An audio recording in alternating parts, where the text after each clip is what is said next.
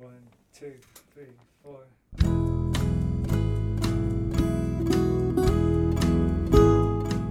Hello, you're listening to the Skylight Books podcast series. We are a general interest independent bookstore located in the Los Feliz neighborhood of Los Angeles, California.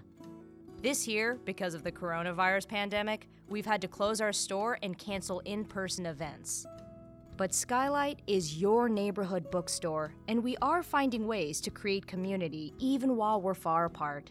In the coming weeks, we'll be putting out lots of new audio content to help you discover new books, connect with authors, and check in with your favorite booksellers. To learn more about how you can help keep Skylight alive, please visit our website at skylightbooks.com or check out our social media accounts on Twitter and Instagram. You can subscribe to the podcast on Podbean, iTunes, and Spotify. Thank you for listening and enjoy.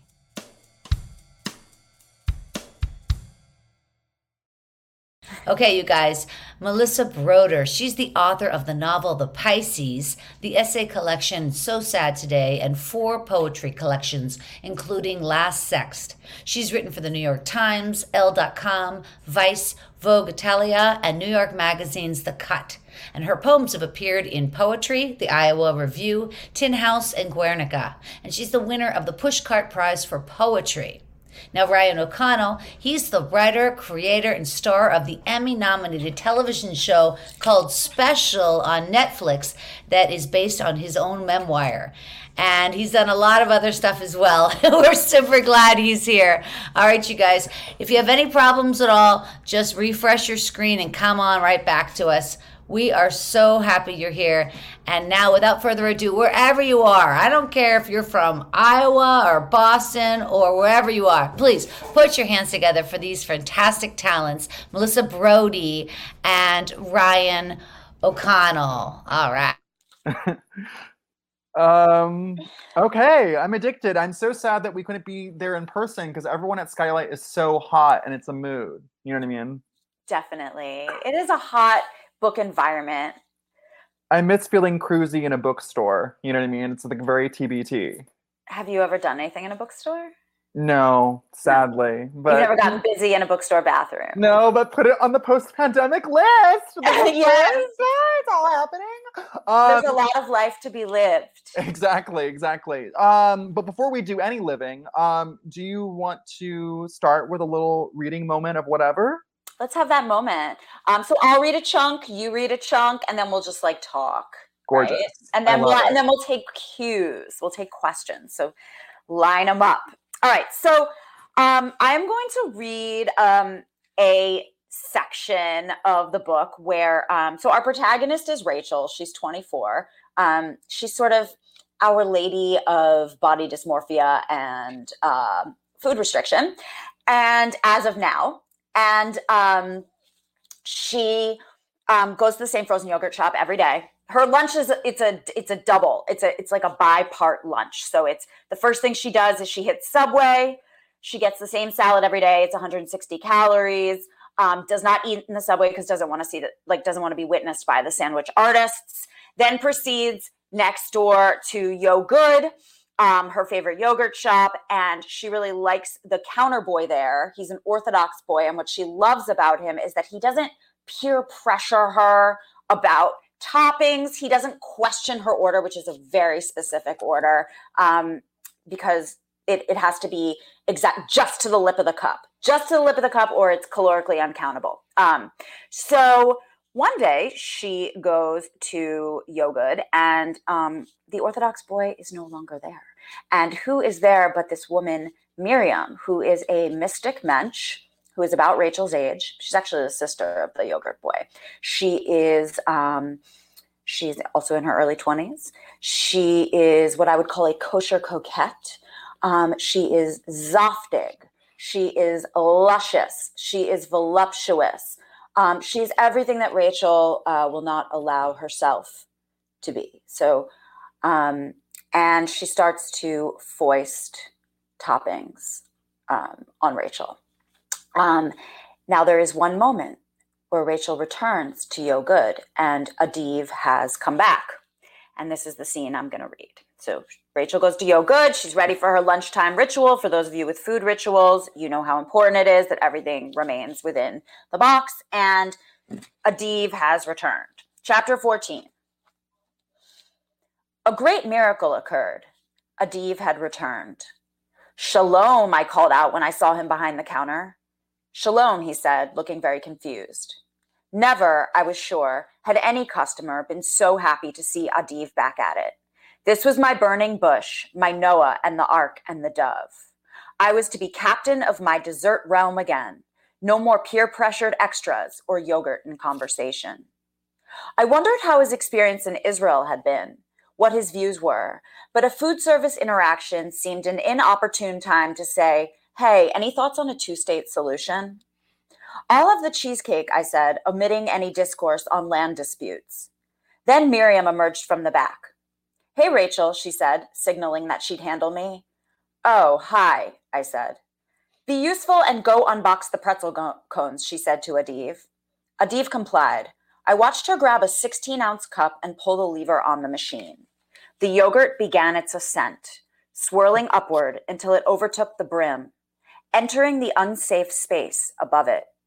But then it transcended that realm, soaring to a new, unthinkable altitude before reaching a summit that was miles above where she began. Even for Miriam's style, the serving was absurd.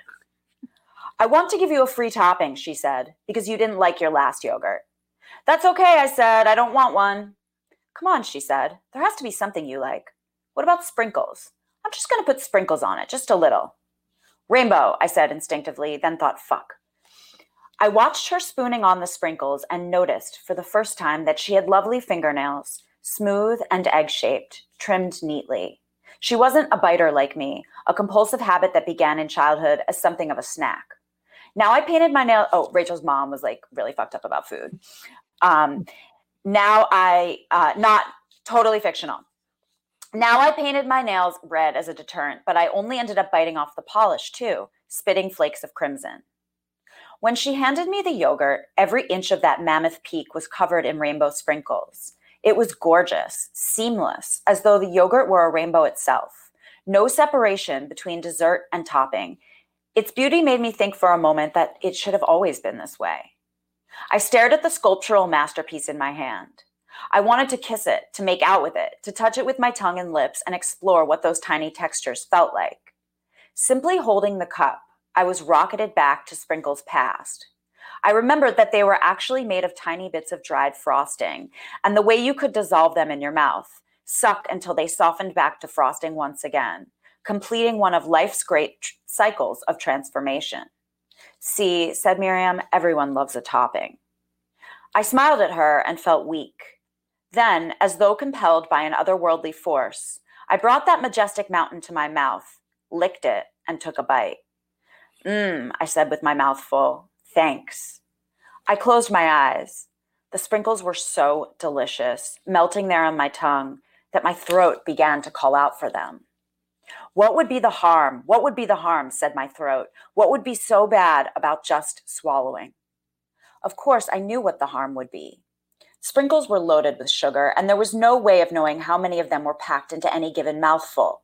From one bite to the next, it would be impossible to calculate a caloric load. Panicking, I spun on my heel and headed for the door. I hoped that I could keep the concoction in my mouth long enough without swallowing to get to the trash can on the curb. But when I reached the can, my lips would not open to relinquish the mouthful. I stood there and swallowed it down my gullet.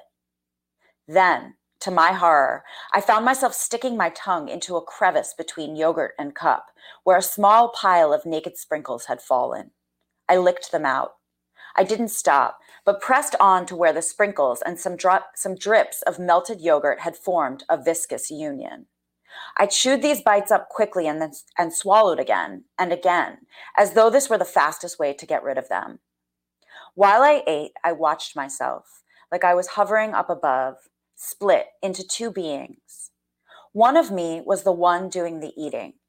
The other observed myself in shock as I continued to devour it all. Stop, stop, called out the observer me, but it was no use. I was consumed by the yogurt, all five senses bathing in its drips and swirls, as though I had entered some yogurt door.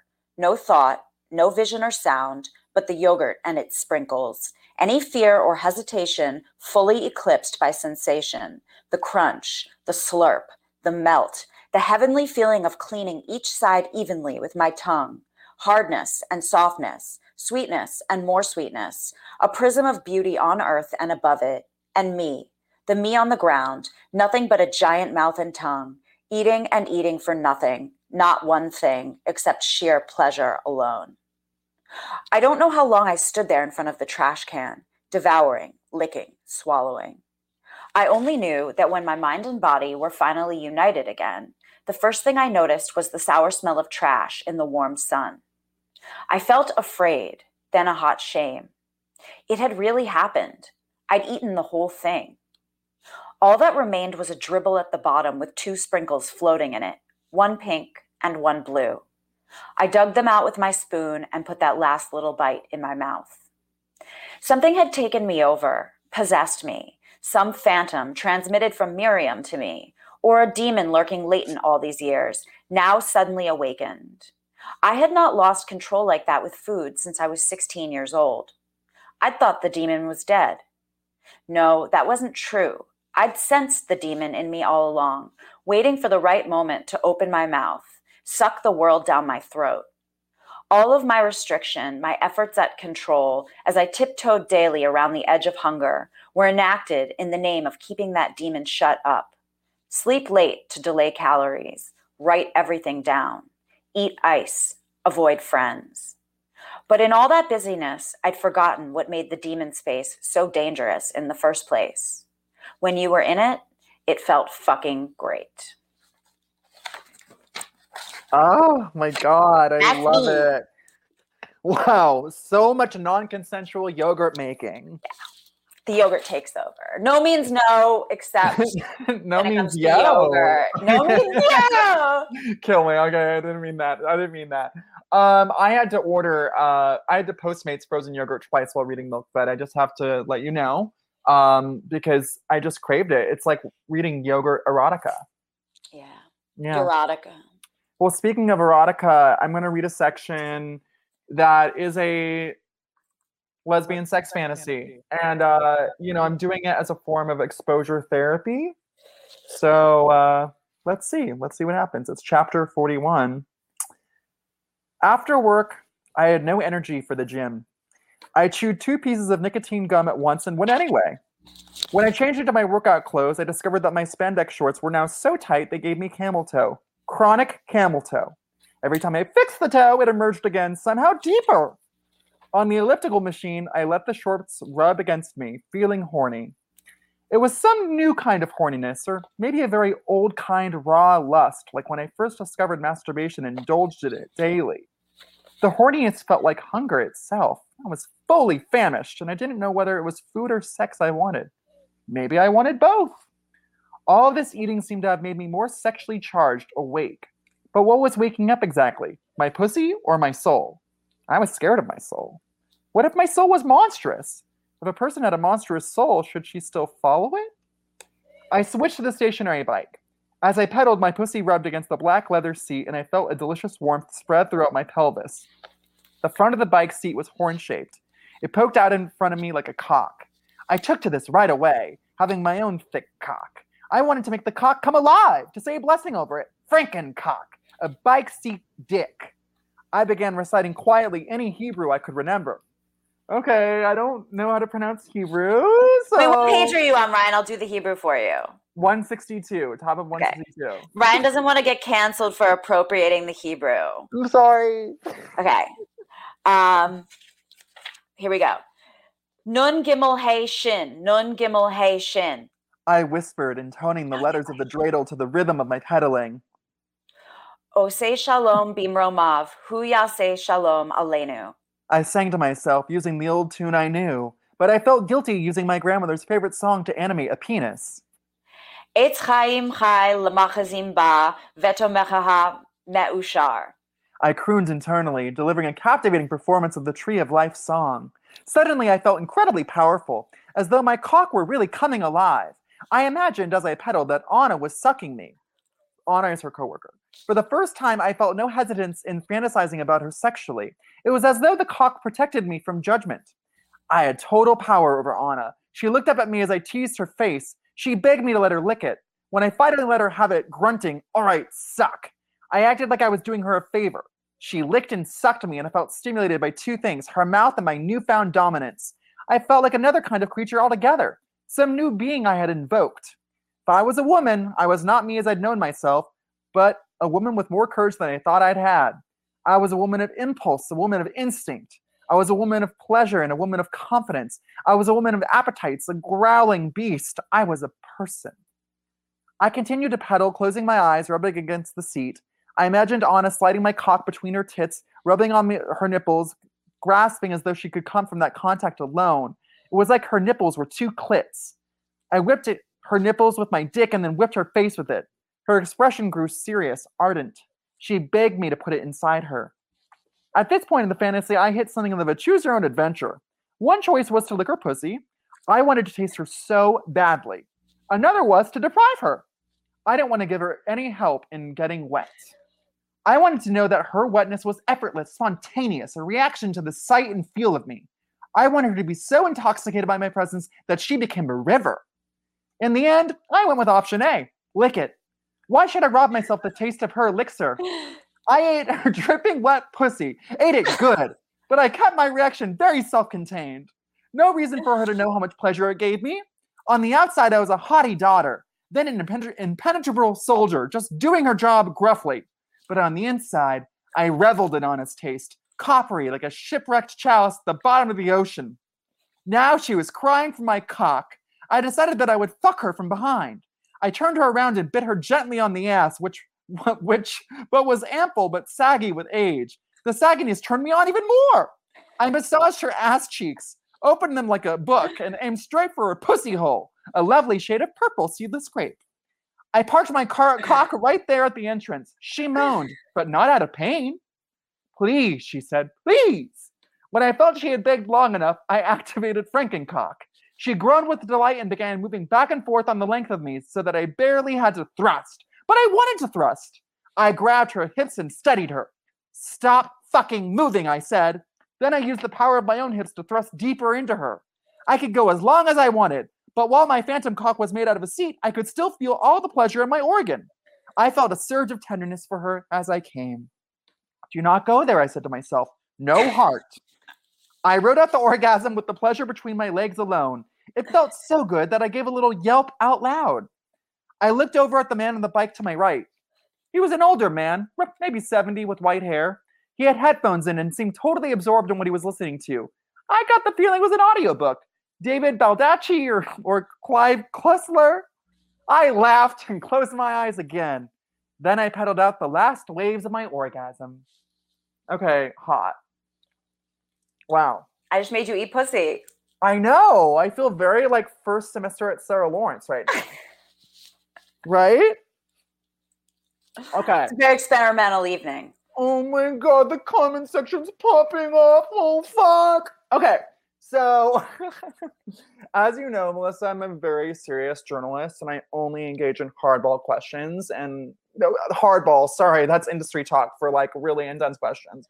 So I'm going to just dive in deep with just my first question, which is, what is your favorite frozen yogurt place in LA? Now, are you a old school 80s mall frozen yogurt girl like Penguins, The Big Chill, West LA for life? Or are you a modern girl? Yogurtland, maybe even Yogurt Stop in West Hollywood.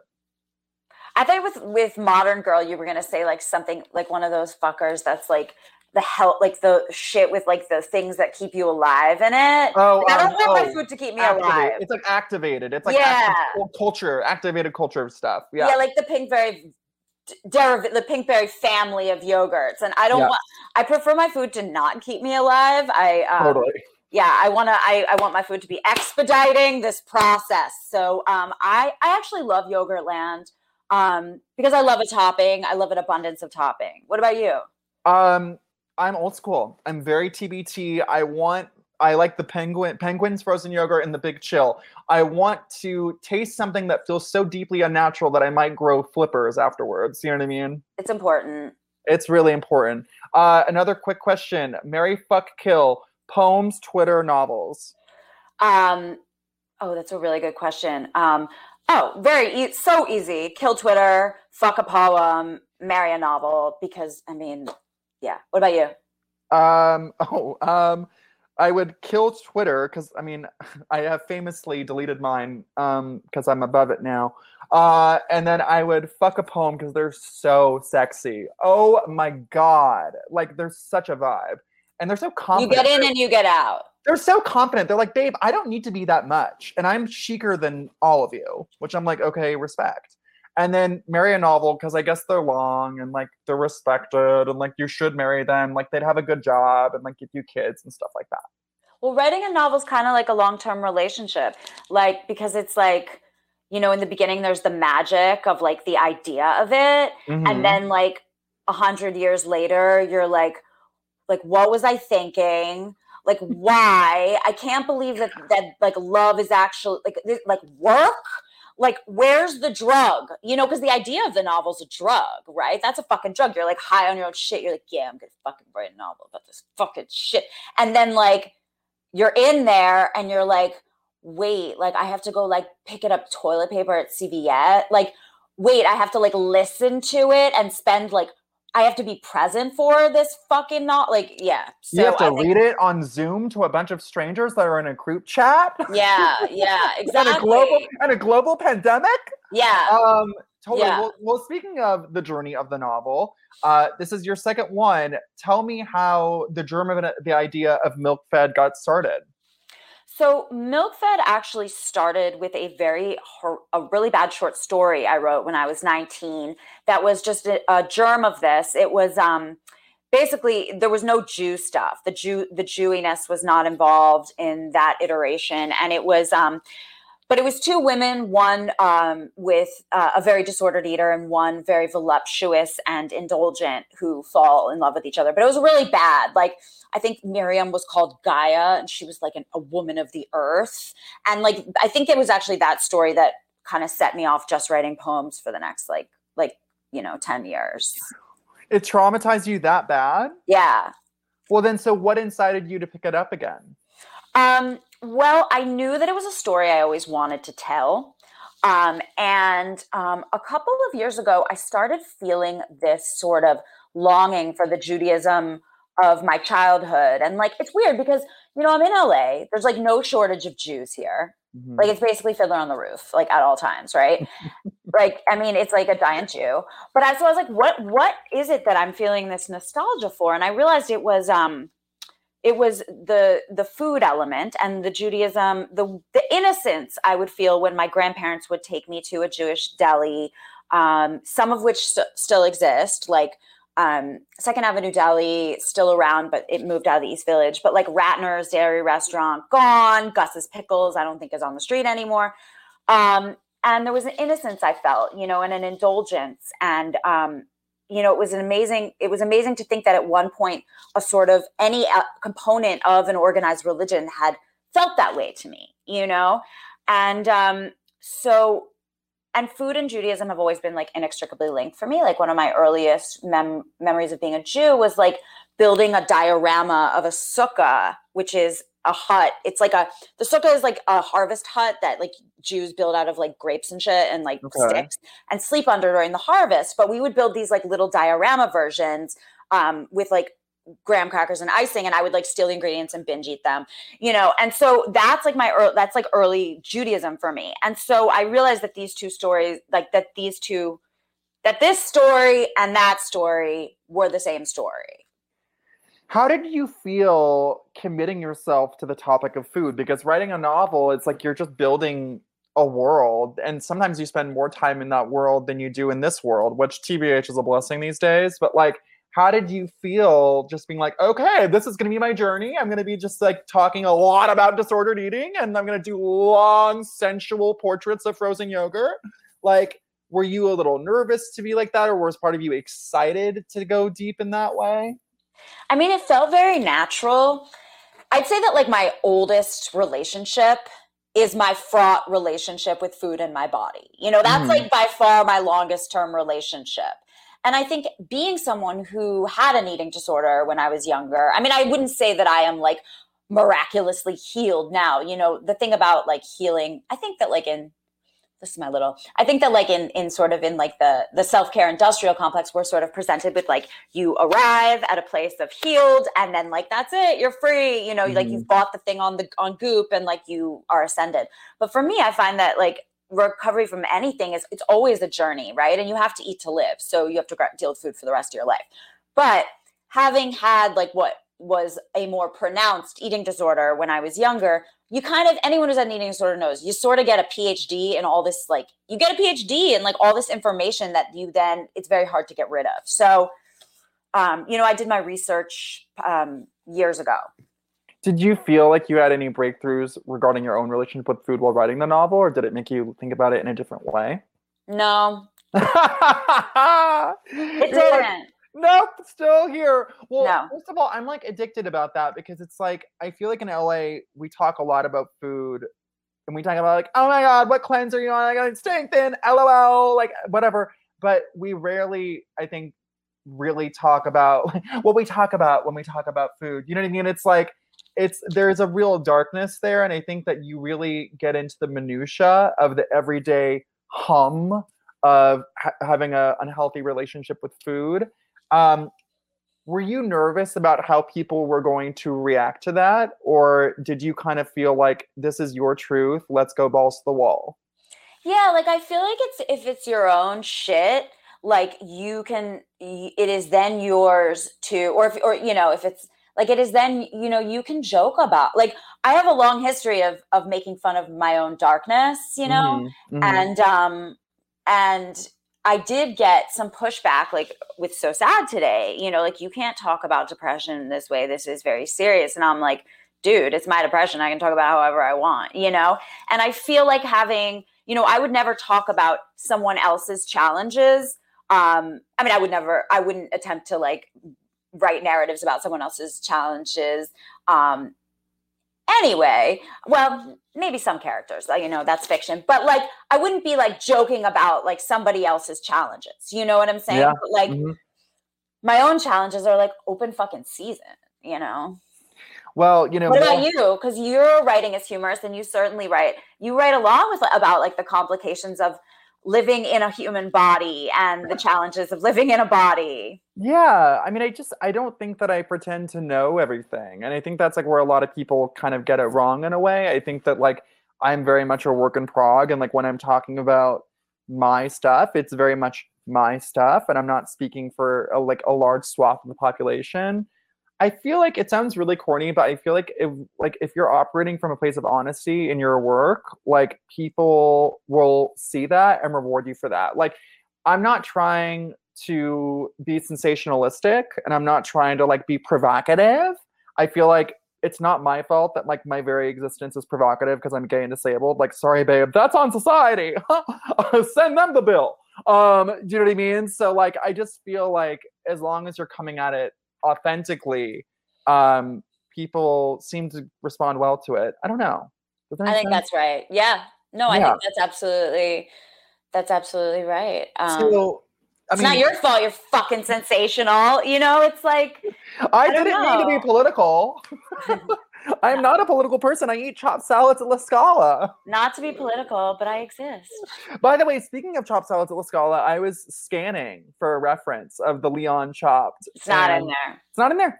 Not in there. Which you know what? I actually respect because like it's clearly reserved in this sacred space for you, which I support. And like, you know what I mean?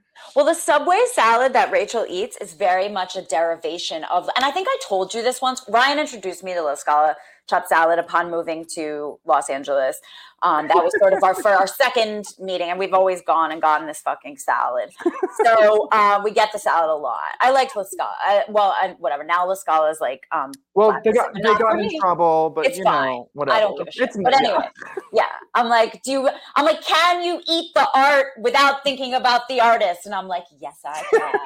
The art is still fucking valid. I'm putting it in my mouth. But But the Subway salad that Rachel eats is actually a derivation, a very you would never eat it, but it's a very shit derivation. And I think I told you about it once. I told you, like, I've been eating this chopped salad at fucking Subway. Oh, I think you haven't. Like, and I think you were a bit horrified. Yeah, my bones turned to crushed ice. I was a little horrified. You have to get the book to see what the salad is. I'm not going to tell you what is in the salad. So this is like my little enticement. This is like the QVC portion. I'm like, yes. You know, when they always touch things on the Home Shopping Network, they always like make it. They're like, it's so soft. So order Milk Fed to find out the special Subway salad. That was hit the teal button.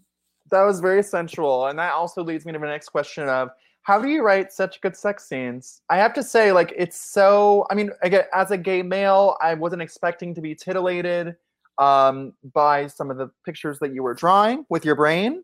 But I was like, okay, I want frozen yogurt and I might want a woman. So, I mean, like, so I was confused. That's How do you do it? Well, I think I write to turn myself on first and foremost. Like, I don't think I could write a good sex scene if I wasn't turning myself on. I've also been doing it to turn myself on, like, from a utilitarian perspective for a very long time. Because, like, folks, I'm old, and, like, when I was growing up, like, there was no porn. In my day, there was no porn. Actually, come on. Like, I was making my own audio tapes. Like, I was writing my own weird erotic shit. Are you like the old Grandma Rose from the Titanic right now? Yes, I'm like, break. It's been 84 years. In my day, we didn't have X-Hamster. No, so I think I write to turn myself on. Then in the editorial process, I will edit it for, like, I guess, well, I'll edit it the way I edit all my writing, which is I edit and edit until it gets quiet. And, like, what I mean by quiet is nothing sticks. There's no voice in my head that goes, that could be a different word, or that's not quite what you mean, or you're bullshitting, or like, that sucks. You know, like, and that happens over time. So I'll definitely rigorously edit it. But the first is just, like, letting it rip. Well, let's talk about that, because you have a very unconventional way of writing a first draft, which is that you do voice dictation on Siri, right? Yeah. When I heard this, my mind was truly blown. First of all, I can't even figure out how to work Siri or do any of those things, let alone write a gorgeous, sexy lesbian yogurt novel. So, like, how did this start? Like, and how do you still do it today? Is it like your guiding light? Yeah. So, so I used to live in New York. As did you. And I would write poems, fuckable poems on the not to be married or killed on the subway. And because I like to write in places where I'm not supposed to be writing. Like, if I could write at a funeral, that's like probably my ideal, because it takes the pressure off. Because I'm like, I have so much noise in my head and so much perfectionism that I have to, like, play games with myself to dismantle the perfectionism. So I would write poems a lot on the subway or, like, walking. And when I moved to Los Angeles, I couldn't type and drive. Like, I couldn't, like, write poems on the 405. So I started dictating in my car, and it literally changed the nature of the content. Like, the form, the process changed the content. So my language became more conversational, and that's how, and my line breaks disappeared. And that's how I ended up writing the essays in So Sad Today. I was like, I'm writing essays now. This is so weird. Like, this is an essay. This is not a poem.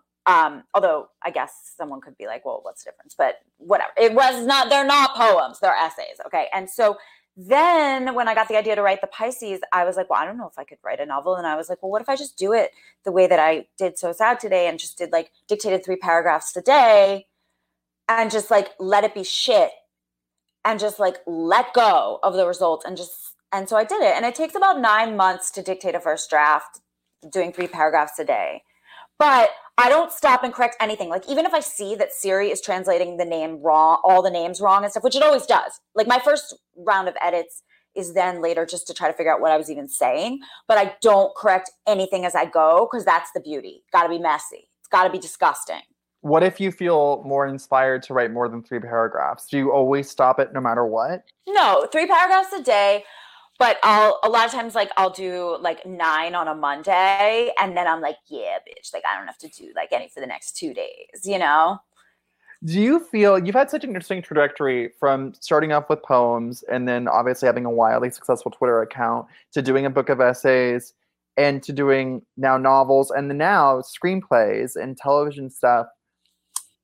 Are you surprised by how many mediums you fucked with? And like, was this kind of, looking back, are you like, oh, this is kind of something I always wanted, but never gave myself permission to have? Or, you know what I mean? Like, how have you made sense of that?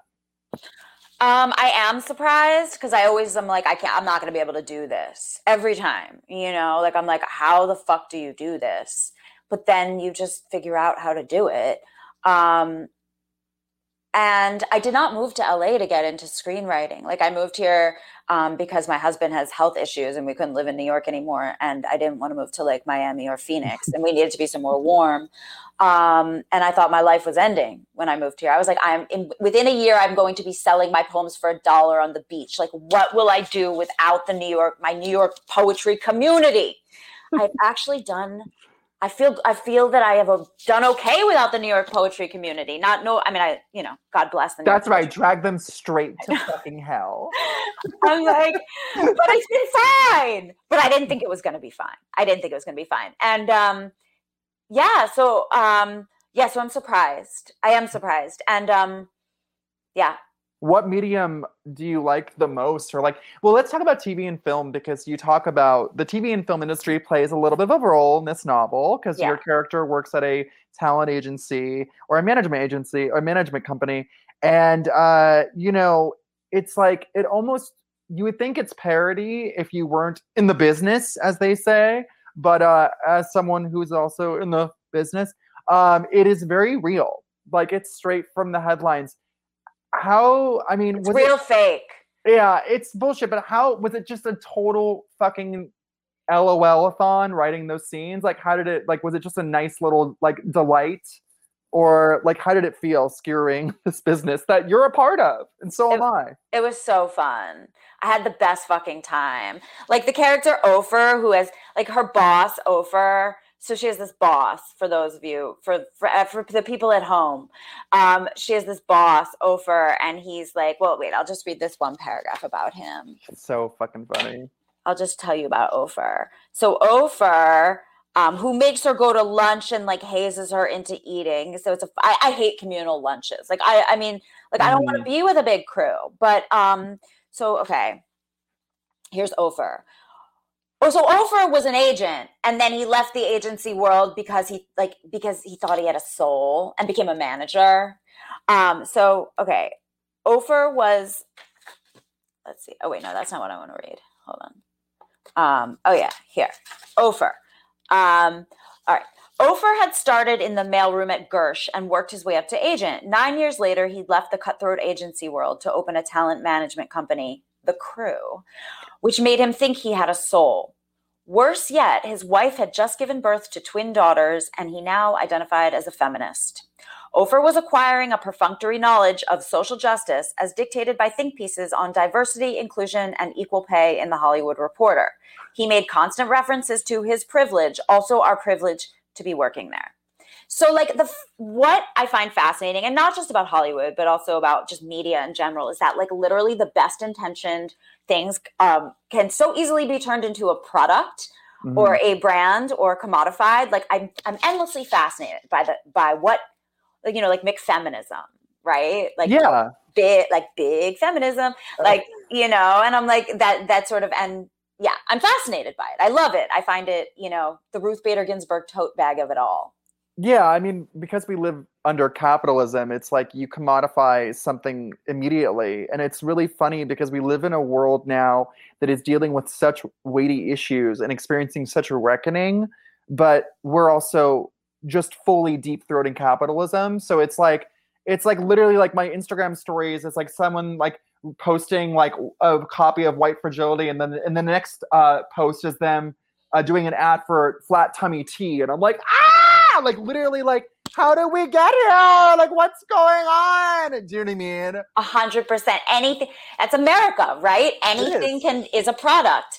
But I'm fascinated by that. Like, I'm fascinated by the buying into that. You know what I'm saying? Yeah. Yeah. Well, it's just like, and Hollywood's a great place to play with that. Well, it's just like, to me, like being a good person, or like altruism or whatever is like antithetical to capitalism. Like and trying to merge the two of them is truly, I mean, it gives me material for days. I mean, it's like, it's so misguided. And it's like, honey, you got to divorce. Do you know what I mean? You got to section that off. Yeah, I mean, I think, like there's this idea of it seems to me that there's a lot of focus on declaring certitude, right? Like declaring moral certitude. And like, what better way to do that than like through the brand, like literally like when justice becomes a brand, or when feminist ideals become a brand, like you get to declare that certitude. And I feel like in MilkFed, I wanted to explore like the notion of certitude, right? Like what are we being fed? Who has fed it to us? Where are the ideas in our head? How do we know what we know to be true, right? And can belief like of the intellectual or emotional variety make something true? Like there can be two groups that hold completely warring beliefs, right? And they are both completely convinced that they are the keepers of the truth. Yes. So what does that mean?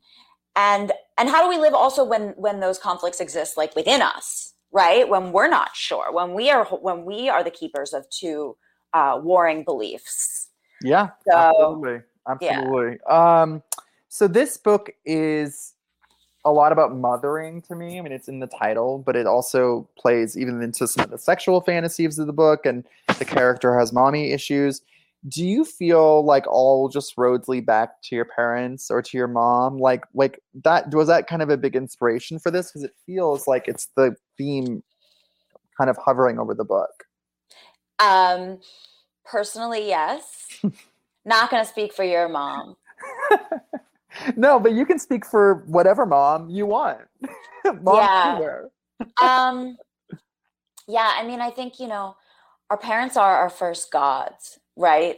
Our parents are our first gods, and they give us our first religions, so to speak. And, I think that even atheists, everybody has gods, they could be the god of money. It can be the god of vanity. It can be the god of beauty. It can be the god of success. It can be the god of like romantic love, achievement. Even if these gods aren't like theological, we worship at a lot of altars. And so I think because it's our parents who give us like those first their directions as to like, this is what is important to worship, right? Like this is the way to perceive the world. A religion, right? A religion is a way to perceive the world. How can it not influence who we are and our whole way of being? Absolutely. I mean, I think a lot of the book is about that search for meaning through sex, food, religion. I mean, do you see Rachel's desires kind of interacting with yours? Is there an overlap there? Yeah, well, I think, I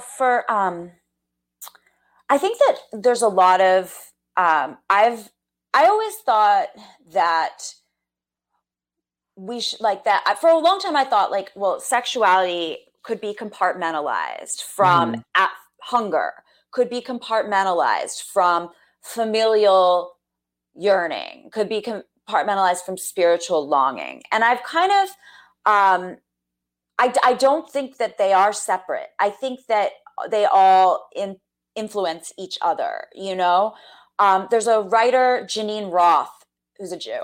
And she's sort of like, she's like the food lady. Like she writes about like when I was going through my binge eating years, I read a lot of Janine Roth trying to get my shit together.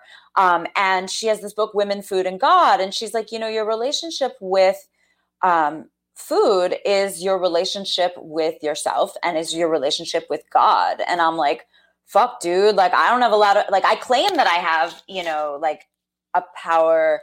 I do like, feel like I have for like ongoing relationship with like some power that's not necessarily me. But I want to but actually I'm really trying to be in control here, So yeah. So, oh yeah. I mean, yes, they're all interdependent. And well, what about you? Tell me about You and food and sex, Ryan. I don't know, Like, babe. What's it like filming scenes where you have to be I've only seen the second season's not out yet, but in the first season of Special, we talked before you were filming those scenes where you just have like your shirt off and yeah, I get fooked in the ass in the first season. Yeah, and there's a lot more sex in season 2.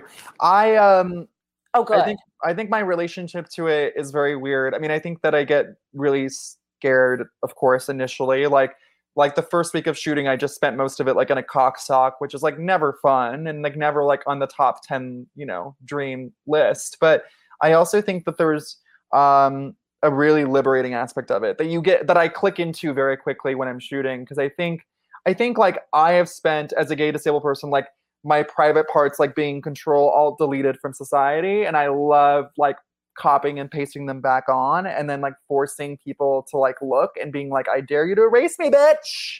Like I think there's like this defiance I have from it that is very like a fuck you mentality, which I think drives truly most of my work, and like most of my desire to create work is just like middle finger vibes.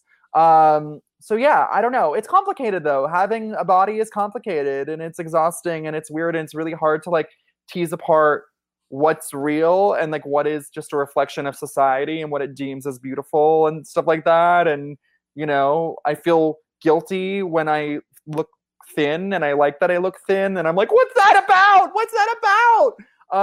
So it's all very complicado, and we're just along for the ride. But I feel like your book talks about that stuff too, and I think, I don't know, it's like your relationship to food and anyone's relationship to food in their body is so personal, and like why I like get mad when someone like calls me brave for getting naked. I'm like, lol, brave, you know what I mean? Like, wow, good for you. Or like even the body positive. You're like, does that mean I don't look good? Because you wouldn't call me brave if I looked good. You wouldn't call Blake Lively brave for getting naked. Are you kidding me? But I think like a part of, it's like even the body positive movement, I just feel like everyone's relationship to their body is so deeply personal, and it's not a one size fits all journey. And it's really complicated, and you just have to let people have their feelings and their relationship to it without judgment, which I think, I have to be honest, like when you told me the plot of this book, I remember being like, wow, that's a lot. That's an ambitious project. And you're going to be talking about a lot of thorny issues that a lot of people would shy away from. And as usual, you stuck the fucking landing, because I'm a gymnastics queen, because again, you're writing from a place of authenticity and truth. And I think you can't combat that. It's your experience. Like, I mean, it's not your memoir, obviously, but you can tell you're coming from a very pure place, and it really reads that way. Anyway, I haven't gotten canceled yet. We're gonna see though. The book's only been out a week. You guys, there's still time. Questions. There's still time. You can be the first. You can be the first. Actually, someone did get mad at me for calling myself an alt-Jap on Twitter, and I'm like, honey, like they were like, that's a slur. I'm like, baby, until you've walked a mile in my bat mitzvah. Like, no. And it was like some white bread eating bitch. I'm like, you're not even a Jew. Like, honey, that's why you got to delete Twitter. Then people can't reach you. It's very big in Sex and the City energy, where he tells Carrie, she can reach me, but I can't reach her. I like that. All right, I have two more questions, and then we're going to open it up for the Q and Slay. Okay. I feel like I would just like be remiss not to like talk about that this novel is like gay in a way. I mean, like I forget. I'm like, oh yeah, this is like a lesbian love story in a way. And reading it as a gay man, there was a lot of the coming out experience and like the kind of secretive behind the scenes like sex stuff, and like the someone putting. I remember. I don't want to like spoil anything, but there's like one hand holding scene that is so. Reminded me of this trip I took with my boyfriend in high school back from Santa Barbara, and we're in the backseat of his car, and his parents were in the front, and like he wasn't gay to them or whatever. He wasn't gay to them. And we held hands, but we did it in this like, it was so intense because it was like very discreet, and it was like we might as well have been fucking in the back seat. Like the way we held hands and the way we inserted into each other's fingers, it was like Caligula. Do you know what I mean? And anyway, I just like, were you thinking about that aspect of it, or was it just a part of the book? I mean, I almost feel like I feel very post-gay, but I guess a lot of the world is not. Like, was that a really interesting thing for you to explore, the repression of sexuality? Well, I mean, with the hand holding, I love longing. I love limerence. I love the first 2 weeks of anything. I love the first 2 weeks before the first 2 weeks of anything even more. Mm-hmm. So to have delay, to be able to for hands to be, what hands can do. Sometimes I feel like holding hands is more intimate than fucking, like truly. It is. Yeah. Kissing, definitely. Like kissing can be more intimate than like fucking without like a lot of kissing. You know what I'm saying? Fucking can be the least sexual thing on the menu to me. Yeah, fucking is not sex. Yeah. But holding hands while eating Twizzlers, wondering if the hand is going to reach back into the bag for a Twizzler. Once the hand reaches into the bag, the hand breaks from your hand. The hand moves to go get a Twizzler. The hand is eating the Twizzler. Is the hand going to come back post Twizzler? That is hot. Yeah, and you have to read Milk Fed to find out, for God's sakes. Will the hand come back post Twizzler? But there is also fucking. But I don't know. I mean, it's in terms of the coming out experience, it's weird being a bisexual. I will say that. I'm a bisexual. It is. It's a strange thing because it's like my experience, and this is my experience of everything, not just my sexuality, but my experience of the world too, is I never feel like I'm enough anything, right? So it's like, am I enough this? Am I enough that? Like what percentage? And I have found for me, like I'm just fluid, like even more, I'm just fluid. But it's weird. I think my experience of coming out, to my family, was not good. And it was sort of, and I retracted, I like ran right back in. It's very similar to Rachel's experience. You'll have to read the book to find that out. It's very similar to Rachel's experience. And, but there's, it's kind of this feeling of like, there's that feeling of, is this necessary? Is this necessary? Which I think, I don't know. Is it necessary? I mean, I think that's something to be answered. How honest we want to be with our parents is something to be answered by every person. I mean, it must have felt good to be writing these sex scenes. Well, at this point, it's like, hat. But I mean, I'm talking about like, I'm like 21 years old and my mom's like, I want to set you up with Ben Abramson. And I'm like, well, I'm kind of dating someone. And oh my God, Ben Abramson, he's in the chat. Yeah, Ben's in the chat. Ben Hive, rise up. Yeah. Yeah, but my mom's like, well, why? Why won't you go out with him? And I'm like, well, I'm dating someone. Well, like who? Like, and I'm like, well, it's a girl. And she's like, loses her shit, which is weird because she is like, I don't know. She's like always like been quote unquote politically right. Left. It doesn't judge anyone else. Yeah. However, when it's your own daughter. When it hits close to homo. Well, ladies and gentlemen, I have Melissa Broder's mom tonight. So bring her out. It's like Jenny Jones. Woo! She's coming tomorrow to the Philly event. Oh, great. Okay. So you can have that moment with her then. Okay, last question, and then we'll do Q and Slay. This is just a random question. You can choose to answer however you want. What keeps you full, and what keeps you hungry? It's a really good question. I know. I kind of do. You're like, I'm like. No, that's like the best question. Okay. So I feel like this is a book that explores a lot of spiritual stuff. So I'm going to answer from a spiritual perspective. So every day I wake up, I have this hole inside me, right? It's existential hole. And I wake up and I'm like, I gotta fill the fucking hole. Like I gotta fill it with like, I got to fill it with like, I got to achieve something. I got to make this happen. I got to do this. I'm not enough this. And every day it's a fucking daily remembering that, oh wait, it's an inside job. I actually like being in the hole when I go in, but I always forget that I like going in. So I'm just like trying to fill it. So I guess what fills the hole is like leaving the hole the fuck alone and like, just like letting the hole be and like quiet. Mm-hmm. However, I'm a human being, so I'll probably just keep trying to throw shit in there for the rest of my life. And then what keeps you hungry? Just general waking up every day and needing to fill the hole. Yeah, cycle. I think that the feeling that my own not enoughness is enough of it's a hungry ghost vibe. Fair enough. Okay, well, boo, bitch. We got some wait, will you just answer that really quickly and then? Well, I answered that. Oh my God, what keeps me full and what keeps me hungry? Yeah.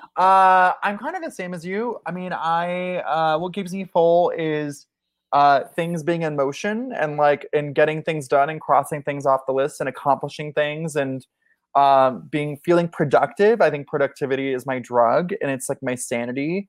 What keeps me hungry is being underestimated and proving people wrong. And again, like that's really fun. And it's been, again, the driving force, never underestimate the power of I'll show you.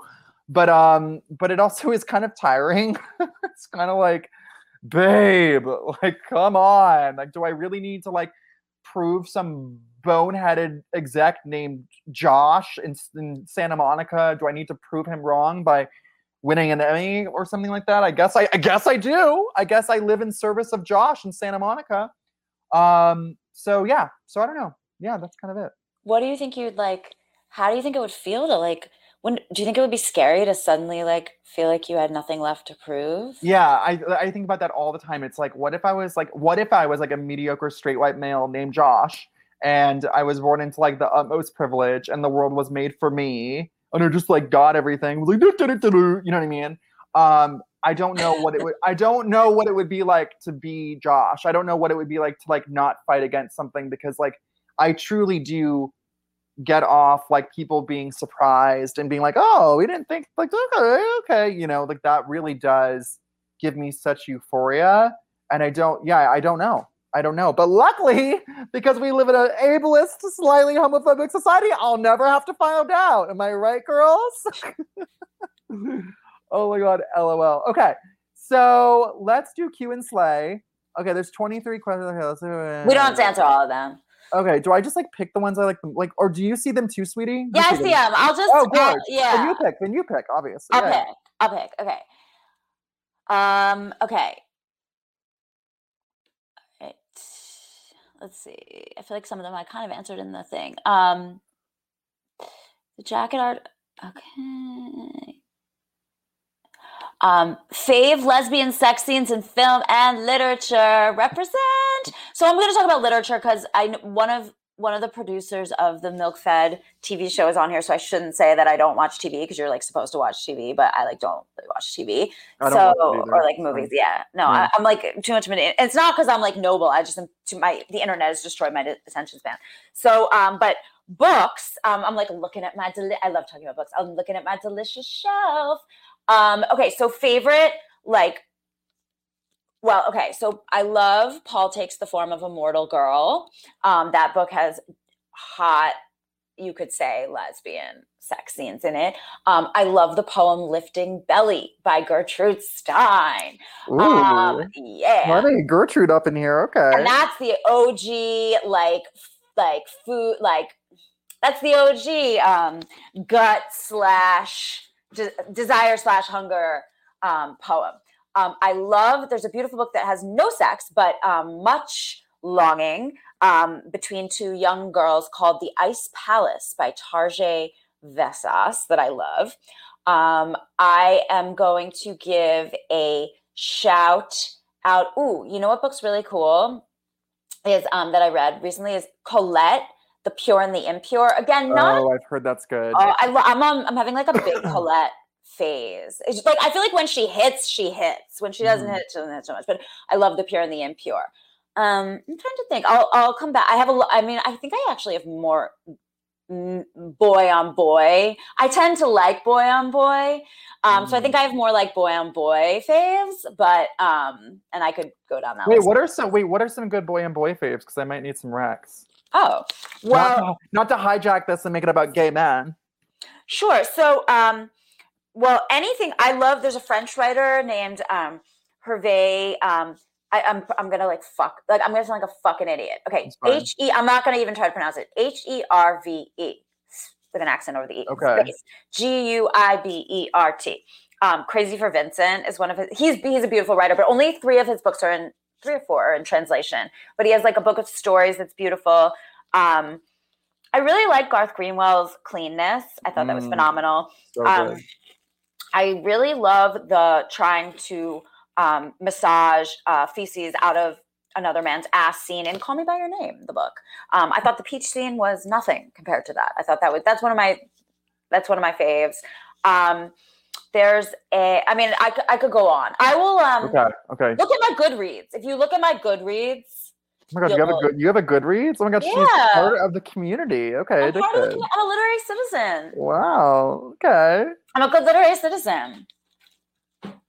All right. What other? Let's see. Oh, and of course, Brontez Purnell is the best. Oh yeah, 100 Boyfriends. I just funny. read that. I just read the new book, his new one. It's so good. He's so funny. And also, did you read Johnny? Would You Love Me If My Dick Were Bigger? No, I haven't. I haven't read it yet. Another gay book that's really good that you should read is this book called Window by Alexis Penny. Have you heard of it? No. It's like it's pretty small. It's like on a small press. I found it at Family Bookstore on Fairfax, and it's just sex stories. Like that's all I care about is sex stories. Of course. Like, wait, can I just look at my bookshelf? Yeah. Because I feel like I'm forgetting something. Hold on. Wait. Do you want to come to my bookshelf? Yeah. Sure. Yeah. Of course. Show the readers what they want. Give them what they want. What goes on behind the scenes? Here's I have a lot of horses. I have candles and crystals. That's another. Wait, that's a pony. This is my. So I made a neon dragon. There's a golden dragon in the book, but I like pink, so I made a neon pink.